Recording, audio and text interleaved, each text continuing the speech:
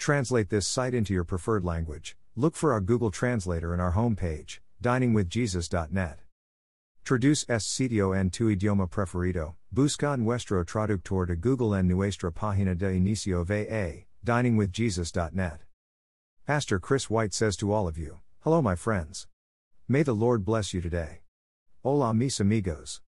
Que el Señor los bendiga. Paul's epistle to the Romans is important in that it explains the mercies of God and what we are expected to do in light of those mercies. In Romans 1:3-20 Paul explains that all people fall short of God's standards, are unrighteous, and need His grace. In Romans 3:21-4:25, Paul explains how God expressed His grace in His good news, or gospel, of righteousness. Romans 5:8 describes the results of that grace applied in salvation through Jesus Christ and what that means for those who have believed in Him. It is in that section that Paul asserts that where sin abounded grace abounded more, Romans 5:20. Romans 9:11 illustrates God's faithfulness in fulfilling His salvation promises by using the example of Israel and explaining how one day the entire people of Israel will be delivered. Romans 12:16 underscores the responsibilities believers have to walk in the mercies that God has shown. As Paul is explaining in Romans 5:8 the results of salvation by grace through faith, in order to show the magnificence of God's grace, Paul first illustrates the human need for grace. We have been justified, declared righteous by God, and now we have peace with God, Romans 5:1. Before that we were helpless, Romans 5:6, and we were enemies of God, Romans 5:10. We were in bondage under sin because we were born from Adam, whose sin left a stain on all those who would follow in his line, Romans 5:12-19.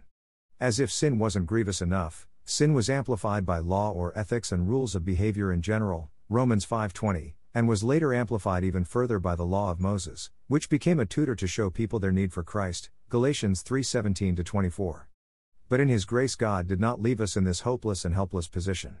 While we were still helpless, Christ died for us, Romans 5:6, expressing the ultimate gift of grace and providing for our justification by faith in Him.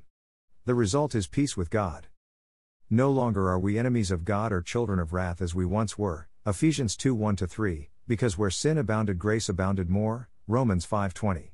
Even when human law and the law of Moses brought increased opportunity for sin, Romans 7:7-8, God's grace still covered all of it through the shed blood of Jesus on the cross, because while we were yet sinners Christ died for us, Romans 5:8.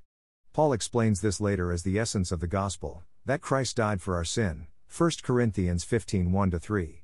Because where sin abounded grace abounded more, Romans 5:20, we can have justification and new life through Jesus Christ by believing in Him. Because of God's grace expressed through the blood of Jesus poured out as a substitute for us, we are no longer in bondage to sin and are now free to live in Christ, Romans 6:6-8. This is why Paul could exclaim that he was not ashamed of the gospel. It is how God has provided for the salvation of all who believe in Jesus Christ, no matter their past, Romans 1:16-17.